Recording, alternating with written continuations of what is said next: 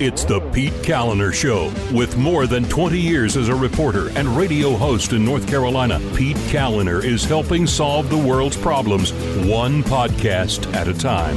Because he's a giver. And now, here's Pete. What is going on? Welcome to the show. Thanks so much for listening. I do appreciate it. We're going to get you caught up on the voter ID lawsuit. It is in trial as we speak. I've got highlights from the first few days of the trial.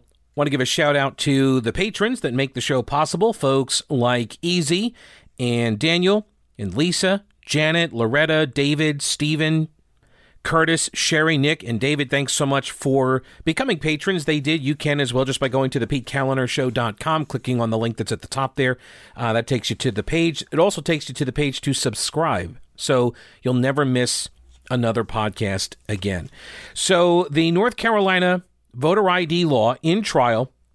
And this is the AP write-up that the law requiring photo identification to cast ballots went on trial this week, with attorneys for voters challenging the mandate by arguing it still disproportionately prevents black residents from carrying out their constitutional right. A panel of 3 state Superior Court judges began hearing evidence in the litigation filed to overturn the December 2018 law that filled in the details of how a voter ID constitutional amendment that got approved in the statewide referendum, right, how that would be implemented. Okay, so here is first Allison Riggs. She is the attorney for the Southern Coalition for Social Justice, outlining how the plaintiffs here do not need to produce a smoking gun, so to speak. Some lawmakers email that says, we're doing this because of race. They don't need to do that. She says the standard is that race can be a motivating factor. This case is, of course, about intentional racial discrimination. During trial, we will prove that North Carolina passed a law to keep black voters from voting. The United States Supreme Court has established a roadmap for proving intentional discrimination cases through circumstantial evidence. But in short, no damning statements from legislators are necessary for plaintiffs to prevail. So she's arguing explicitly that the lawmakers passed this law to prevent black voters from voting. She argued that it is wrong to look at evidence in silos, in isolation, and not view the evidence in a larger context. The court can also draw an inference of intent from the totality of relevant circumstantial facts. That inference is important. It's important that this court not miss the forest for the trees. And in this case, we believe you will be invited to view and dismiss each of the individual facts on their own. That was the same error that the district court in the House Bill 589 case made, and it's why the Fourth Circuit reversed the district court there. Okay, so she's telling the judges here, don't look at, each individual piece of evidence. You got to look at all of those pieces when put together. She outlines the factors as determined by the Supreme Court that should be considered as they attempt to divine the legislature's intent, namely historical background, the sequence of events, disparate impacts, which, means something bears more heavily on one race than another, as well as the legislative history. The enactment of Senate Bill 824 did not happen in a vacuum. We will be putting on evidence from several experts to discuss the historical background. The first will be Dr. Carol Anderson, a professor of African American Studies at Emory University. Professor Anderson's research and teaching focus on public policy, particularly the ways that domestic and international policies intersect through the issues of race, justice, and equality in the United States. And it's relevant to what's happening in North Carolina because it provides context for voter ID laws about how they're not about or explained by partisan policy preference. Across the country, she will explain the effect that they have and how they create barriers for Black voters, the same voters who already face barriers caused by the history of discrimination in our country. I'll talk more about this topic when I talk about why this law is about racial discrimination and not just some quote unquote acceptable level of partisan politics. We'll also be calling Dr. James Laludis, a professor of history at the University of North Carolina at Chapel Hill, who has, for more than 30 years, taught and researched the history of North Carolina politics, government, and public policy. Dr. Laludis served as an expert witness for the plaintiffs who successfully challenged House Bill 589 in the McCrory case in 2016.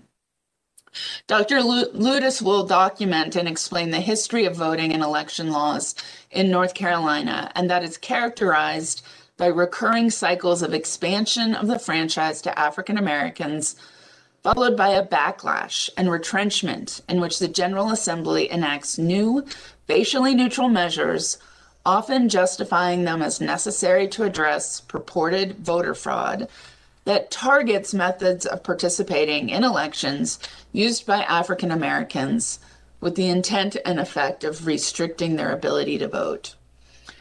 Dr. Laludis will explain that Senate Bill 824 fits squarely in this observed historical pattern, as it is the latest example of a backlash and retrenchment against expanded access to the ballot for African Americans in North Carolina. So 2 major points here. The first expert witness is going to talk about how voter ID is not about or explained by partisan policy preference. Okay, it's just racist. And then the second point is that this historical look that North Carolina has the expansion of voting rights to blacks, and then there is this backlash by lawmakers to try to rein that in.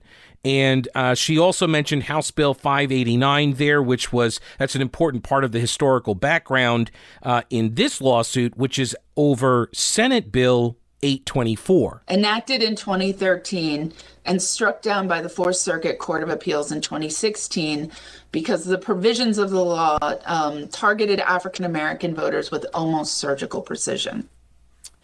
House Bill 589 is relevant for many different reasons, but it's important to note how it started. House Bill 589 was enacted in the wake of a United States Supreme Court invalidating the coverage formula and thus removing the protections of Section 5 of the Voting Rights Act.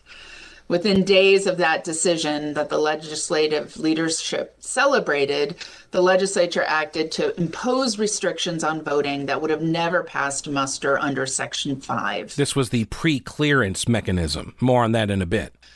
This is not ancient history. This is in this decade. These are cases that we have collectively, those in the courtroom, worked on and lived, and our electorate has been affected by that law.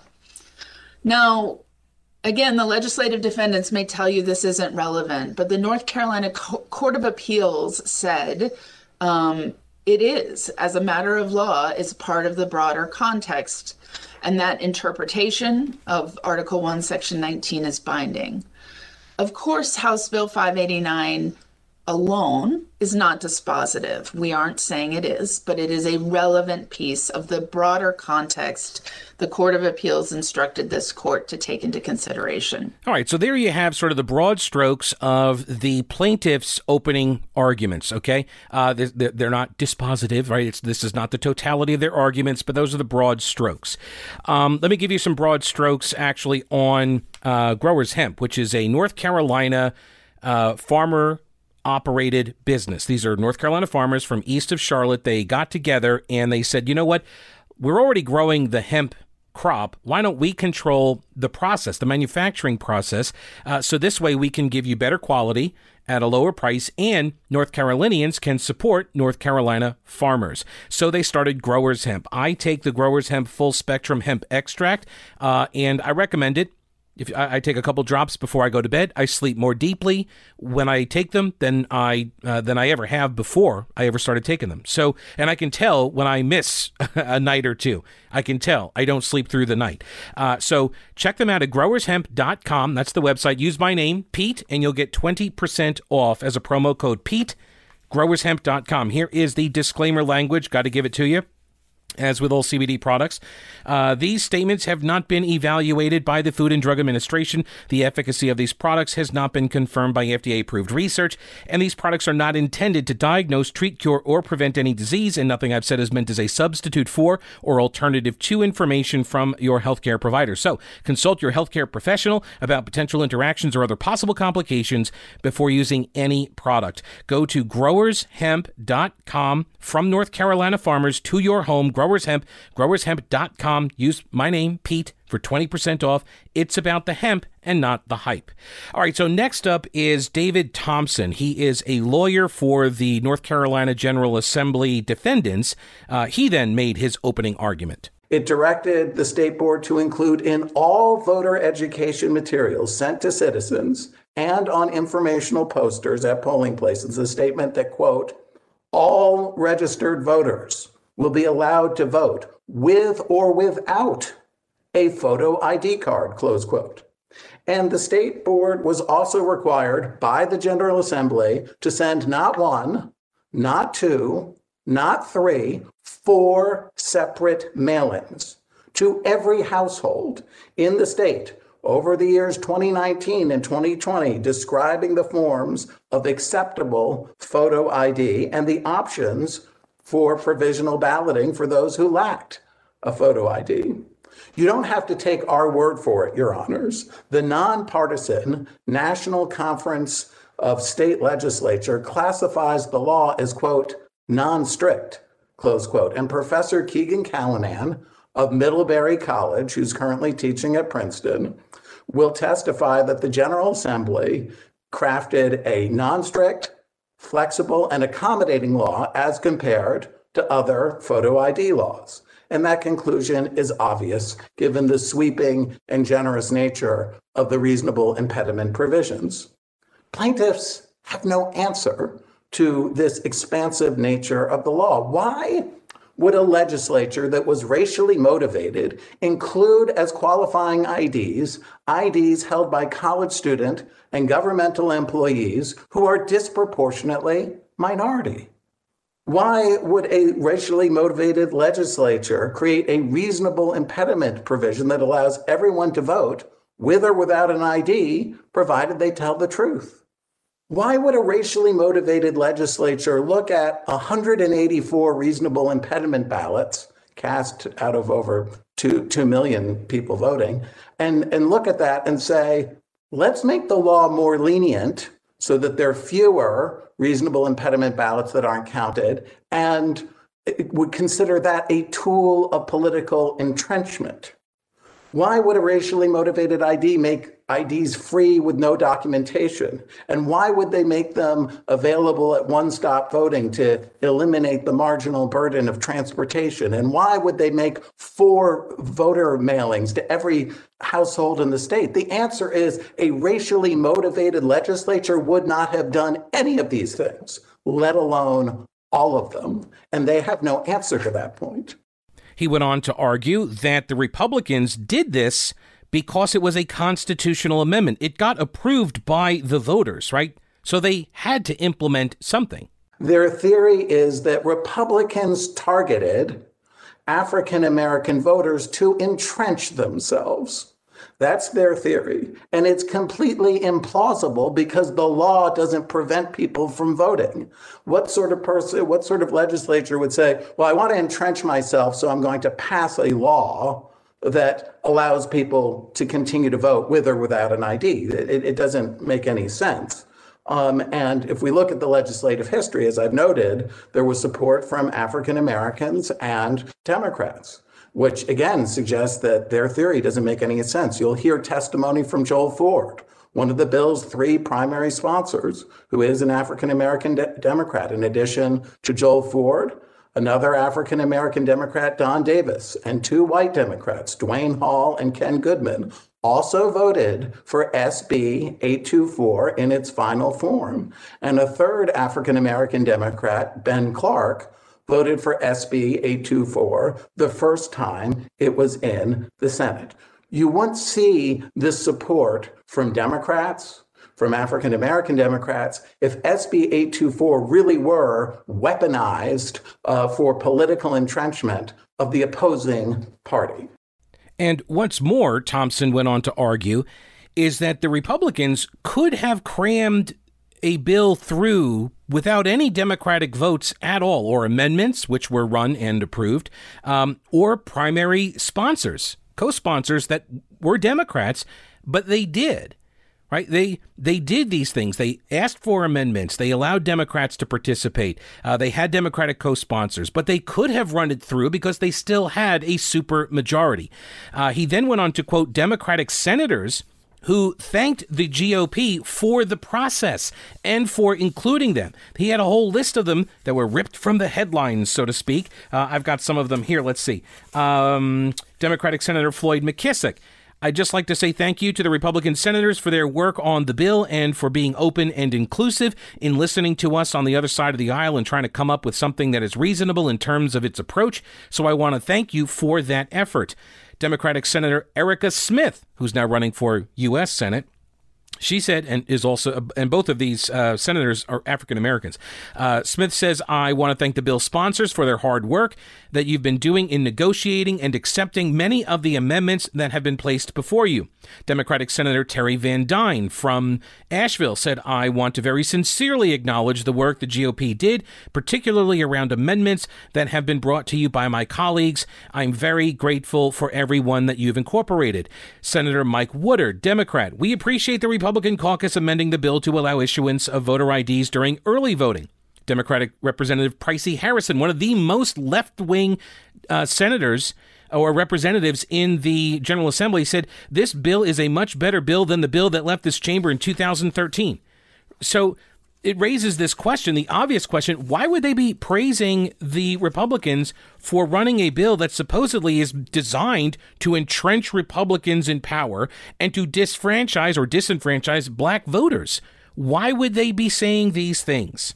So, all right, next up, the plaintiff's first expert witness, Professor Carol Anderson. She is a professor of African American Studies at Emory University, and she explained the pre-clearance mechanism that was instituted by federal courts decades ago in order to prevent southern states from enacting voting laws that targeted black voters in order to suppress their participation in elections. And she said that this mechanism was a game changer, leading to elimination of Jim Crow-era laws and driving up black voter participation. Dr. Anderson, in your research, was there a particular point in history where North Carolina decided to intentionally disenfranchise black voters?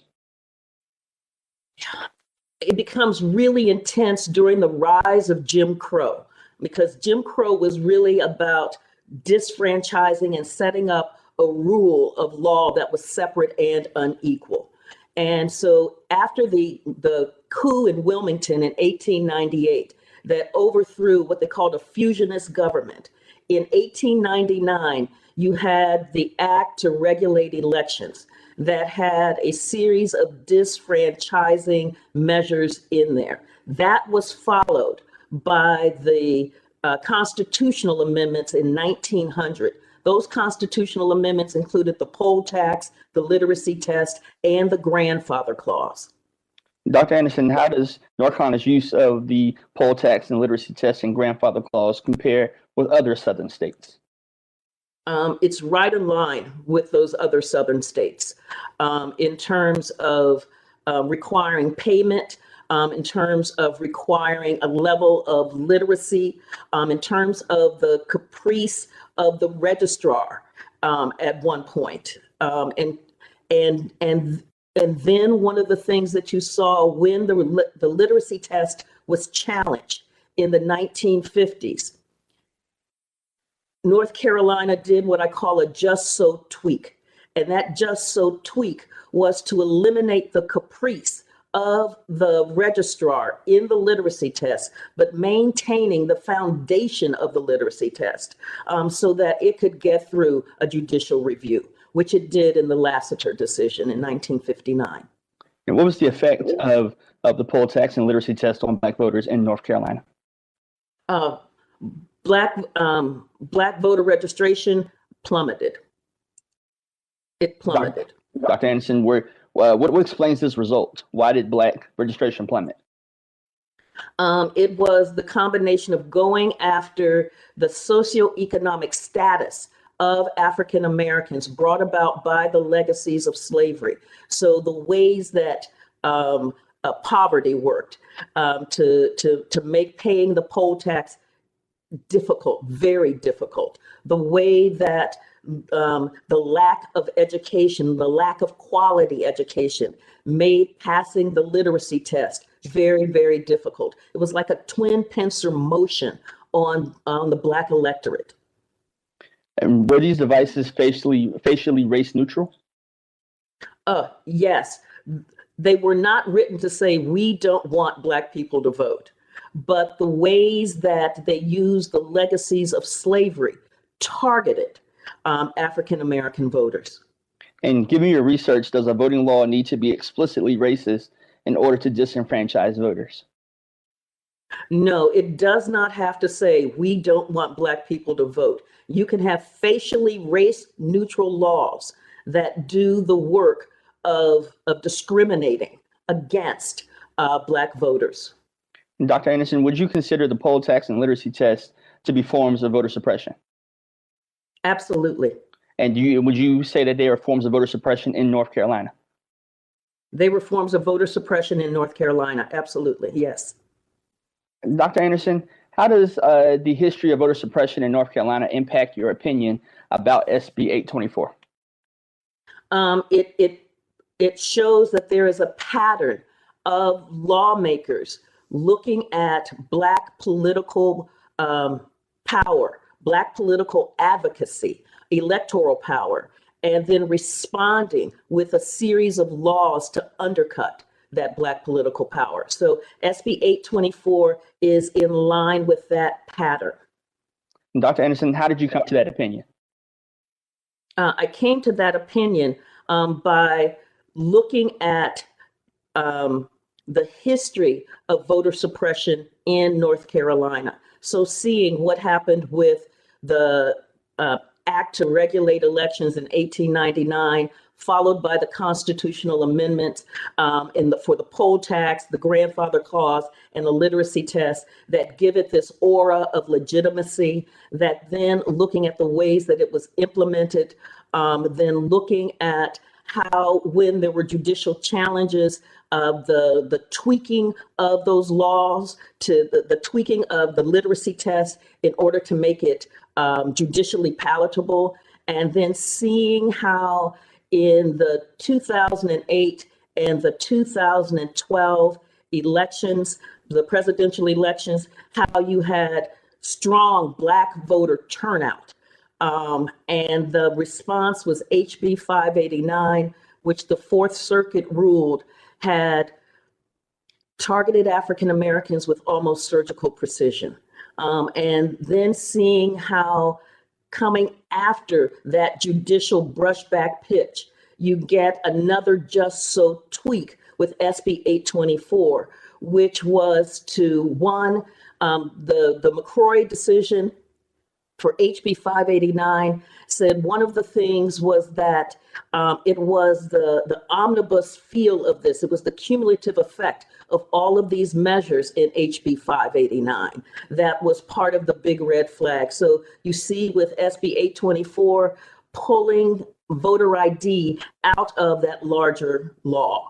And you also see where you get these reasonable impediments, which was also part of the McCrory, was in the McCrory dissent, that was put in the SB 824 to as another kind of just so tweak to be able to get it through judicial review. And Dr. Anderson, you mentioned just so tweaks. What do you mean by that?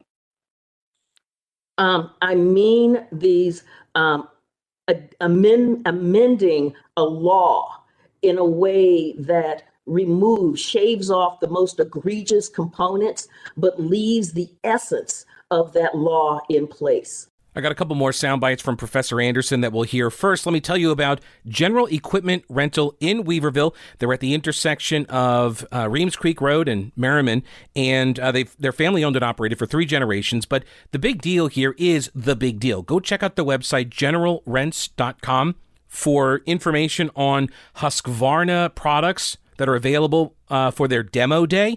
Husqvarna is also running a couple of deals separately for the stand-on mower.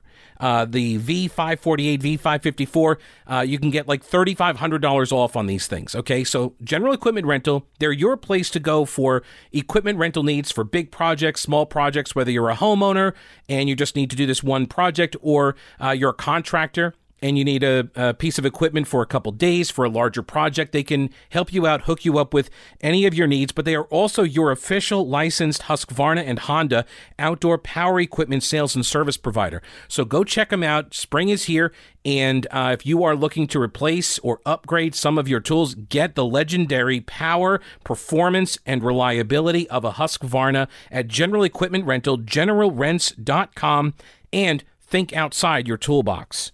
All right, so Professor Anderson says that her conclusion that Senate Bill 824, that's the one that was most recently written, she says it's intended to suppress black voters. And she concludes that because it followed on the heels of House Bill 589, which was struck down by the courts. It fit the pattern that I saw at the turn of the century in the rise of Jim Crow, where there was a law, the 1899 Act to regulate elections, that had in there the poll tax and the literacy test and the grandfather clause. And then you get the election for the constitutional amendment to embed those disfranchising measures into the North Carolina Constitution. And when you look at SB 824, you see HB 589 gets its brushback pitch, saying, you've targeted African Americans with almost surgical precision. And you see the next wave is an election about a law for voter ID, and then to put it into the Constitution.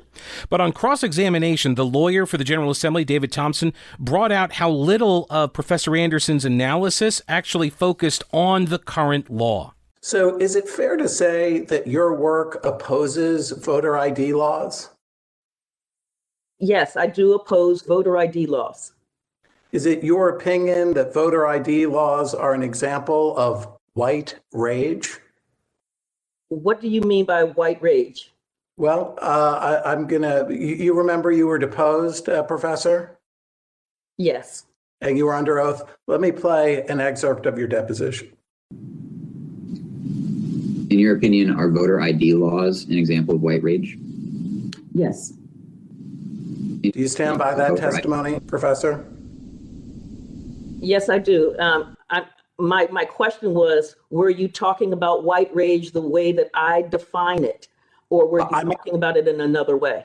I'm using all the terms today in the exact same way you used them in the deposition. Okay. And you wrote a book called White Rage, is that right? That is correct. And your concept of white rage is that it's about an ideology that's based on white supremacy. Is that right? It is the operationalizing of an idea of a fear of Black political participation and undermining African Americans' access to their civil rights as they advance. It is an ideology that is based on white supremacy, in your opinion, yes or no? Objection asked and answered. Just 1 second, please.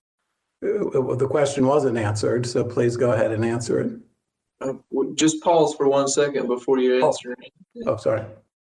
The objection is overruled. Thank you. You may proceed, and now you may answer the question. White rage is based on a series of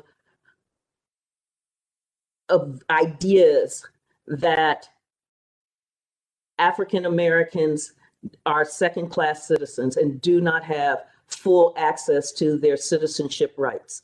And so white rage pulls back and undermines and undercuts African Americans' access to their rights. And you heard in your deposition sworn testimony just now where you said, quote, "It is about an ideology that is based on white supremacy." You heard that? Yes. And you were telling the truth? Yes. Okay. You believe that Republicans want a white republic, correct? That is from an op-ed that I wrote, where I am talking about the way that voter suppression has been targeted at African Americans and at Hispanics to recreate this world where an America where whites had inordinate power and access to inordinate, disproportionate resources. And so in looking at the policies that you see coming out of many Republicans, it is a way to limit the political voices and influence of American citizens. And that was the title of your piece in Time magazine was, quote, "Republicans want a white republic," correct? The author does not write the headlines. Did you disagree with the headline? I think that what Republicans want is an America that in many ways, when you're looking at the laws that are being advocated, when you're looking at targeting African Americans with almost surgical precision, that this is trying to recreate an era, a bygone era that we have fought so hard for to rid ourselves of on the Edmund Pettus Bridge. In your view, SB 824 is an example of white rage, correct? Yes. Okay. And do you recall learning at your deposition that one of SB 824's primary sponsors was Senator Joel Ford, an African American? Yes. Objection, Your Honor. This is objection, Your Honor. This is improper impeachment. We actually asked to approach the bench to discuss a matter outside of the presence of the witness. Give me just 1 second, please. The objection is overruled. Your request to approach the bench is denied at this time. You did not know when you were preparing your report for this case that one of the primary sponsors of the law at issue was an African American. Is that correct? That is correct. But in your opinion, African Americans can have white rage too. Is that right? White rage, not all whites have white rage, because white rage is about a policies that are put in place to undermine African Americans' advancement. How and who puts those policies in place, that is not race dependent. That is not party dependent. So that's yes, African Americans can have white rage, correct?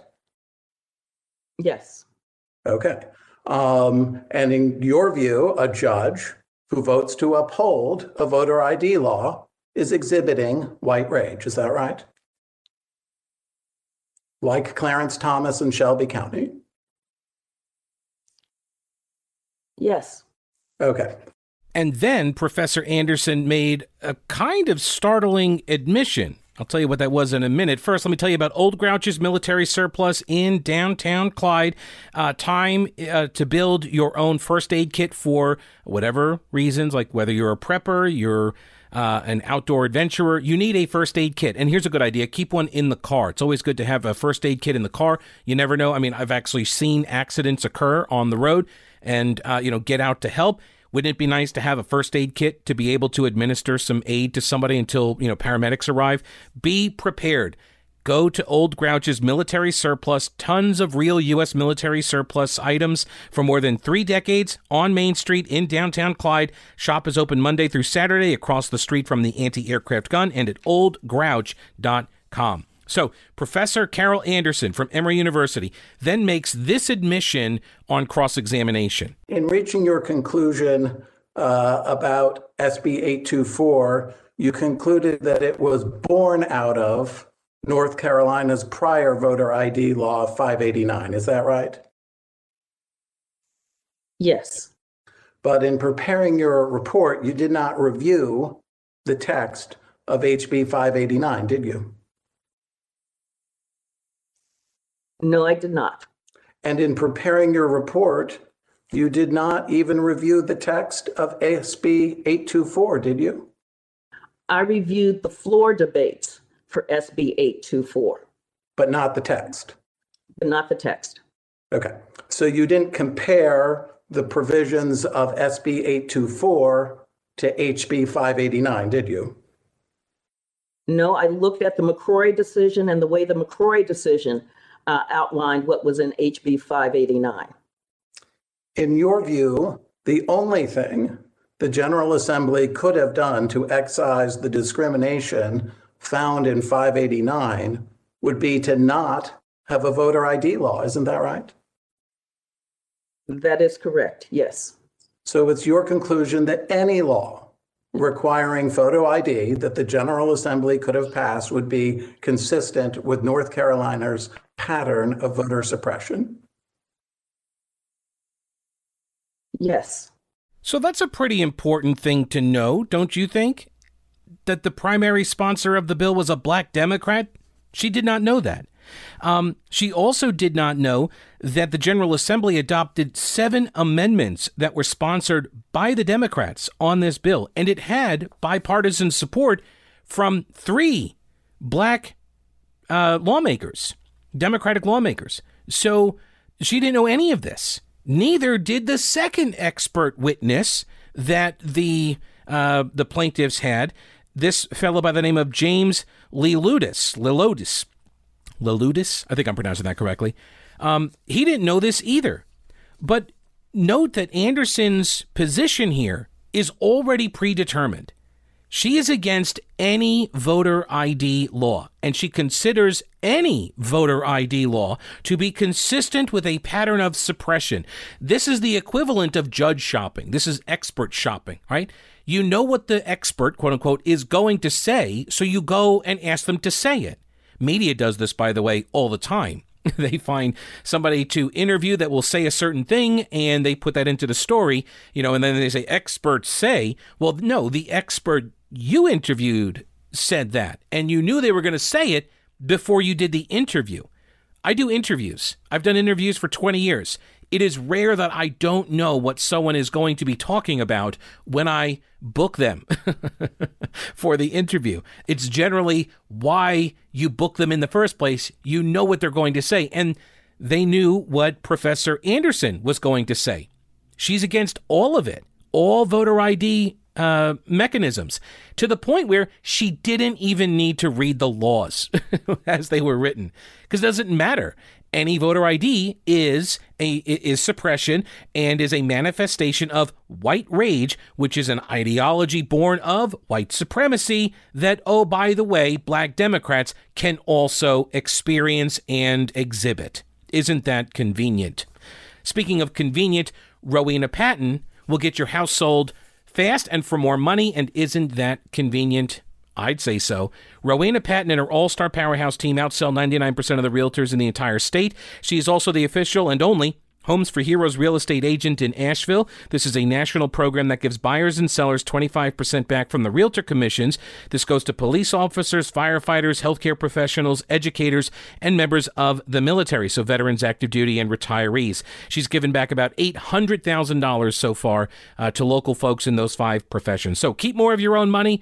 Call Rowena Patton, buying or selling, the only agent that I called, Rowena Patton, 333-4483. MountainHomeHunt.com is the website. Give Rowena a call and then start packing. So the next expert witness, this history professor from UNC Chapel Hill, James Liloudis, I think I'm pronouncing that right. Anyway, also did not know who Senator Joel Ford is. And he asserted that voter ID presents a serious barrier for blacks and minorities. In Senate Bill 824, though, there is a provision for people to vote if they have what's called a reasonable impediment to getting an ID, and then they can fill out a form. But Liloudis called this a barrier. You say that to avail themselves of that provision, low-income minority voters must share details of their private lives in formal declarations sworn before election officials at their assigned polling places. Do you remember saying that, sir? Yes. Okay. And does SB 824 have different requirements for low-income minority voters and low-income white voters? No, it doesn't. But that doesn't change the fact that it erects a serious barrier for those minority voters. And white voters?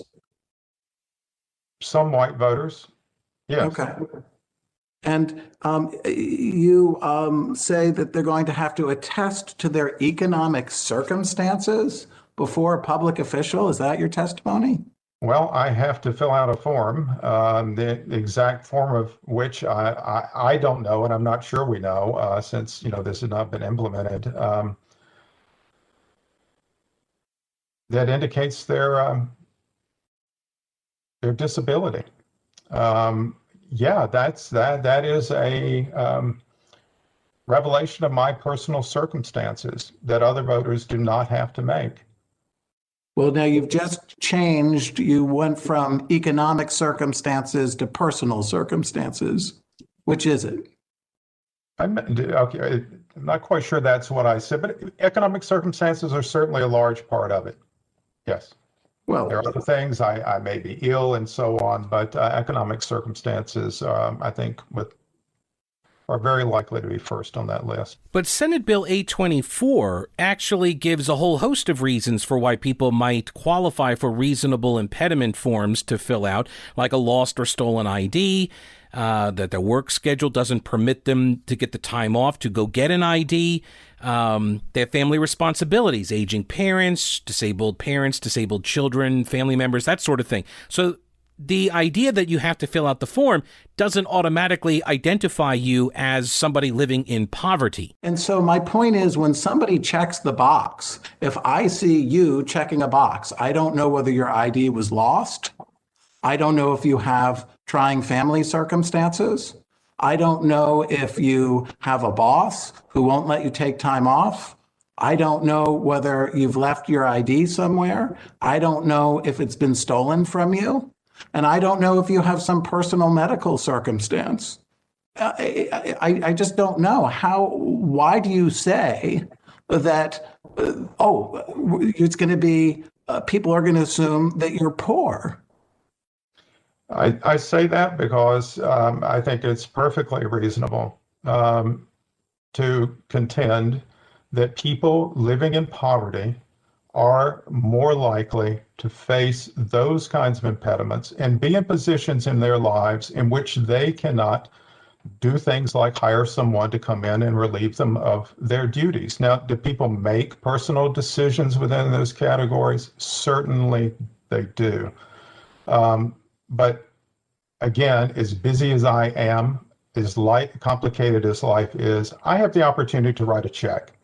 And to attend to these kinds of matters. And I think we need to be really careful to assume that the realities of the lives of people living in poverty are somehow just like the lives of those of us who've never wanted for much of anything.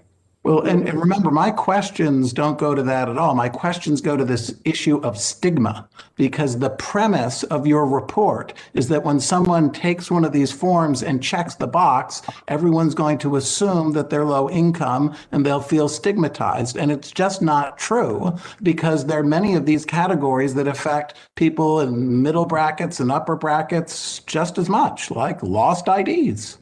Yeah, well, I think at the end of the day, this provision is new. To my knowledge, no one has, done surveys or focus groups on these questions. So I think at the end of the day, it is actually not clear that we know this for fact, one way or the other. Well, all I'm doing here is calling attention to the very different material circumstances of the lives of people who live in poverty, and the ways that might well erect for them a barrier that does not exist for other people. So notice the change in Louloudis's language here.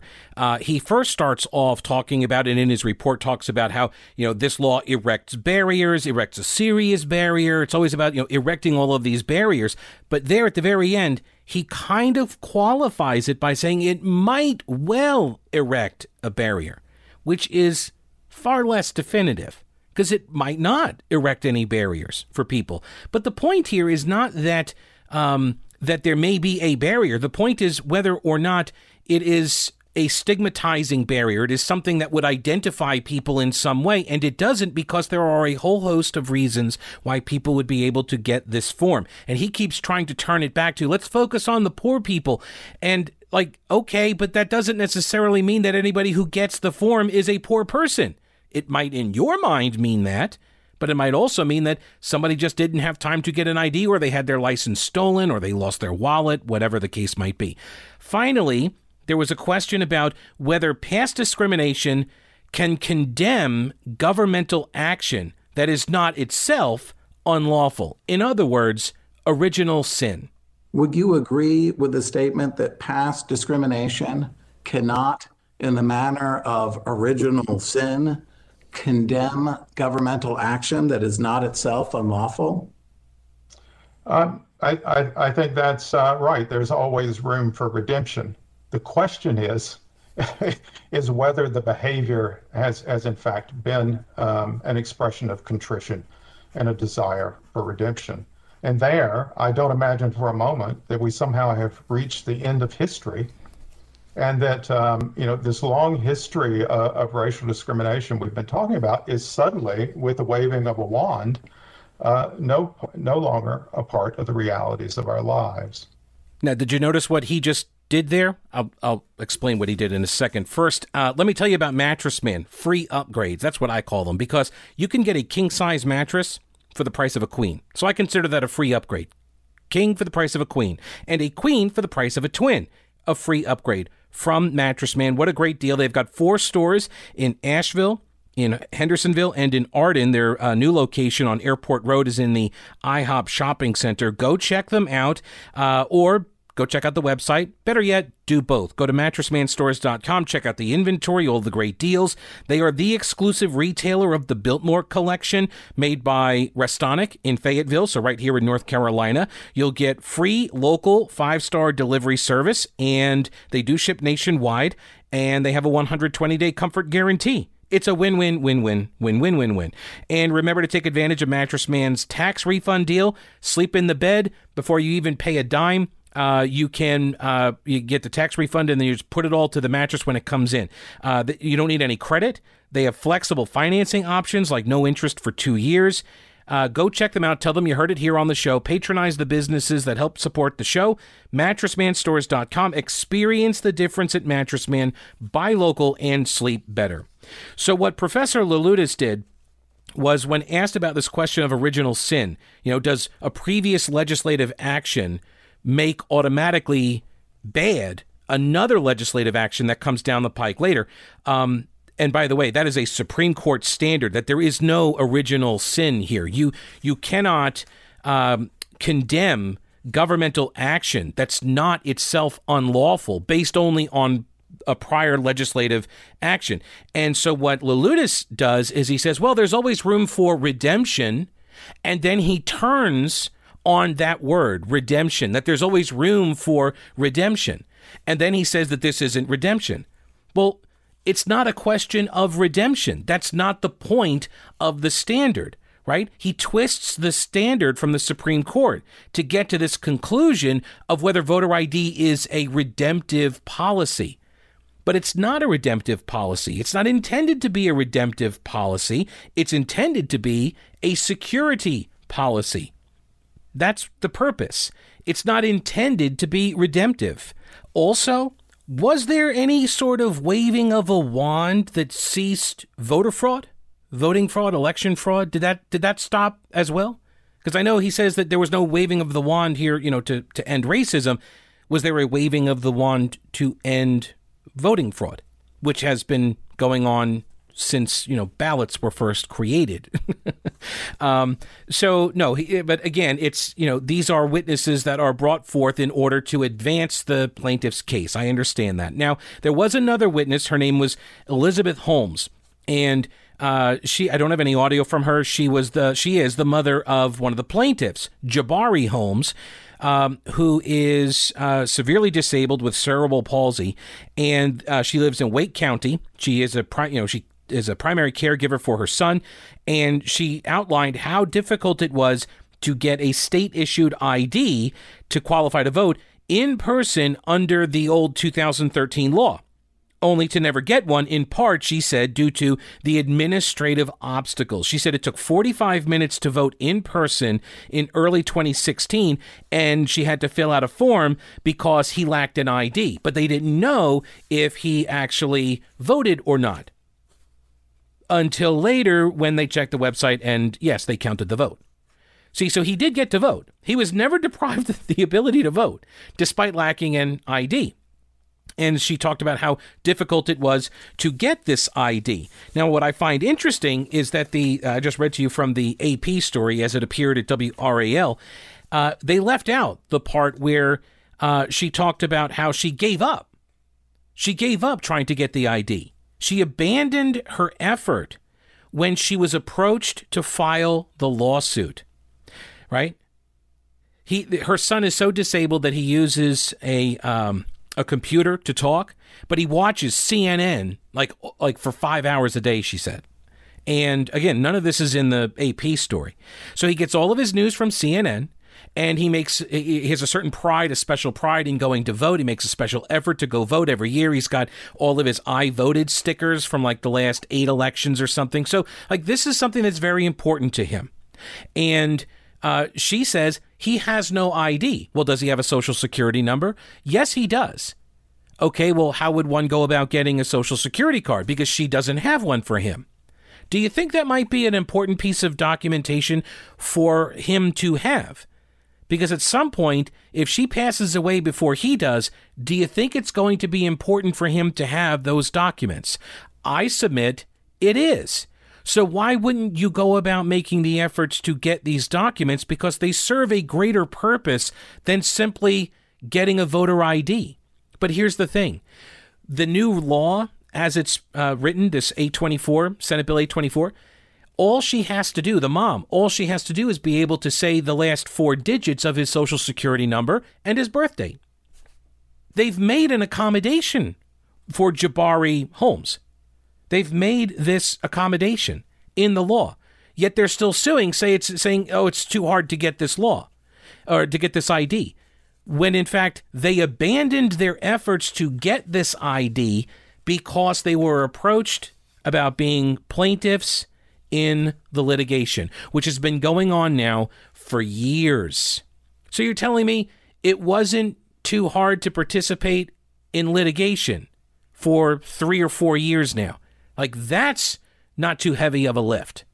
But getting a social security card or getting a free ID, or knowing the last 4 digits of your social security number, again, you got to vote even when you didn't meet the rules. You still got to vote, and it still counted. You just weren't sure if it counted until afterwards when they uploaded all the provisional ballots into the system. That's what they're saying. At some point, don't you have to take some certain responsibility for actually making an effort to vote? I don't think that's too much to ask. All right, that's a wrap for the episode. Thanks so much for listening. I do appreciate it. Remember, subscribe to the podcast at thepetecalendarshow.com. Talk with you later, and don't break anything while I'm gone.